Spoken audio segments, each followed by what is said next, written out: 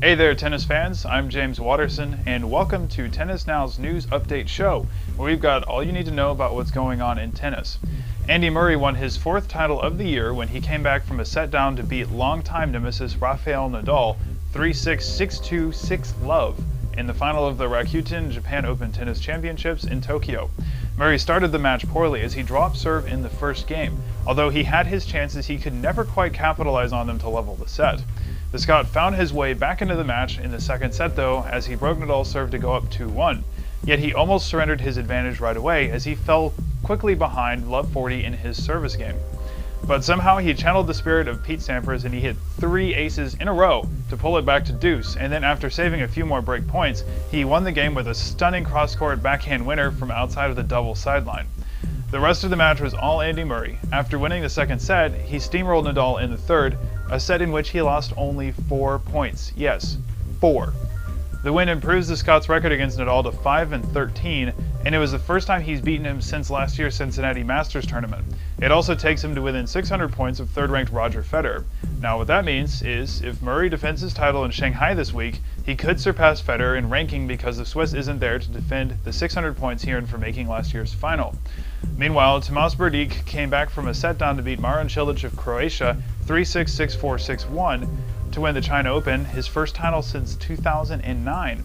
The win certainly boosts Berdych's chances for qualifying for the year-end World Tour Finals, as he now sits in 7th place. Finally, Agnieszka Radwanska won her 3rd title of the year when she beat Andrea Petkovic 7-5, love 6, 6-4 in the Women's China Open final. The win moves her to within the top 8 in the race to qualify for the WTA's Year-End Championships in Istanbul. Speaking of the Year-End Championships, Samantha Stosur and Vera Zvonareva qualified for the elite event today. They join world number 1 Caroline Wozniacki, Maria Sharapova, Victoria Azarenka, Wimbledon champion Petra Kvitova, and French Open champion Li Na in the elite field of 8 players.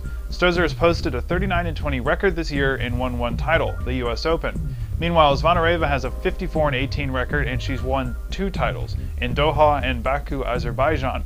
The Russian has also lost in 2 finals, both to Poland's Agnieszka Radwanska, and she's reached the semifinals of 5 tournaments, including the Australian Open. Now, this is the 5th year Zvonareva has qualified for the year-end tournament, with her best result coming in 2008 when she lost in the final to Venus Williams. Now that leaves 1 spot left in Istanbul.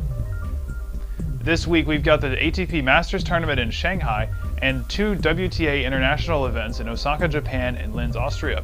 Nadal is the top seed in Shanghai, followed by Murray, David Ferrer and Marty Fish, with Roger Federer, Novak Djokovic, Juan Martín del Potro and Robin Soderling out of the tournament.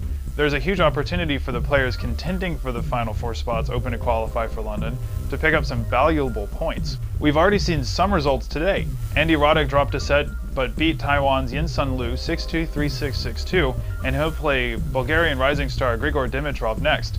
David Nalbandian took down Ernest Gulbis, Juan Carlos Ferrero beat Mikhail Yuzhny, and Donald Young will play Stanislaus Wawrinka in a rematch of their second round contest at the US Open after he beat Chinese qualifier Mao Zhengong 6-1, 6-4. For a full rundown of the day's matches, you can read all about it on our website. I'll include a link to the story below. In Osaka, Samantha Stosur is the top-seeded player, and this time around she won't have to worry about playing Maria Karolinko, who she's lost to twice since the US Open. Marion Bertoli is the 2nd seed, followed by 30th ranked US Open semifinalist Angelique Kerber, who is seeded 3rd. This tournament is a good chance for Stosur to recover her momentum after winning the US Open, so it's a very important time for her. Meanwhile, Wimbledon champ Petra Kvitova leads the field, which includes Jelena Jankovic and Sabina Lisicki, in Linz. Andrea Petkovic, who was supposed to be the 2nd seed, withdrew because of a right knee injury, as did Nadia Petrova with a left thigh strain. And that'll do it from us. Remember to follow us on Twitter. Remember to follow us on Facebook and Twitter, and keep checking our website at tennisnow.com to stay up to date on all that's going on in tennis. As always, thank you very much for watching, and have a great week, everybody.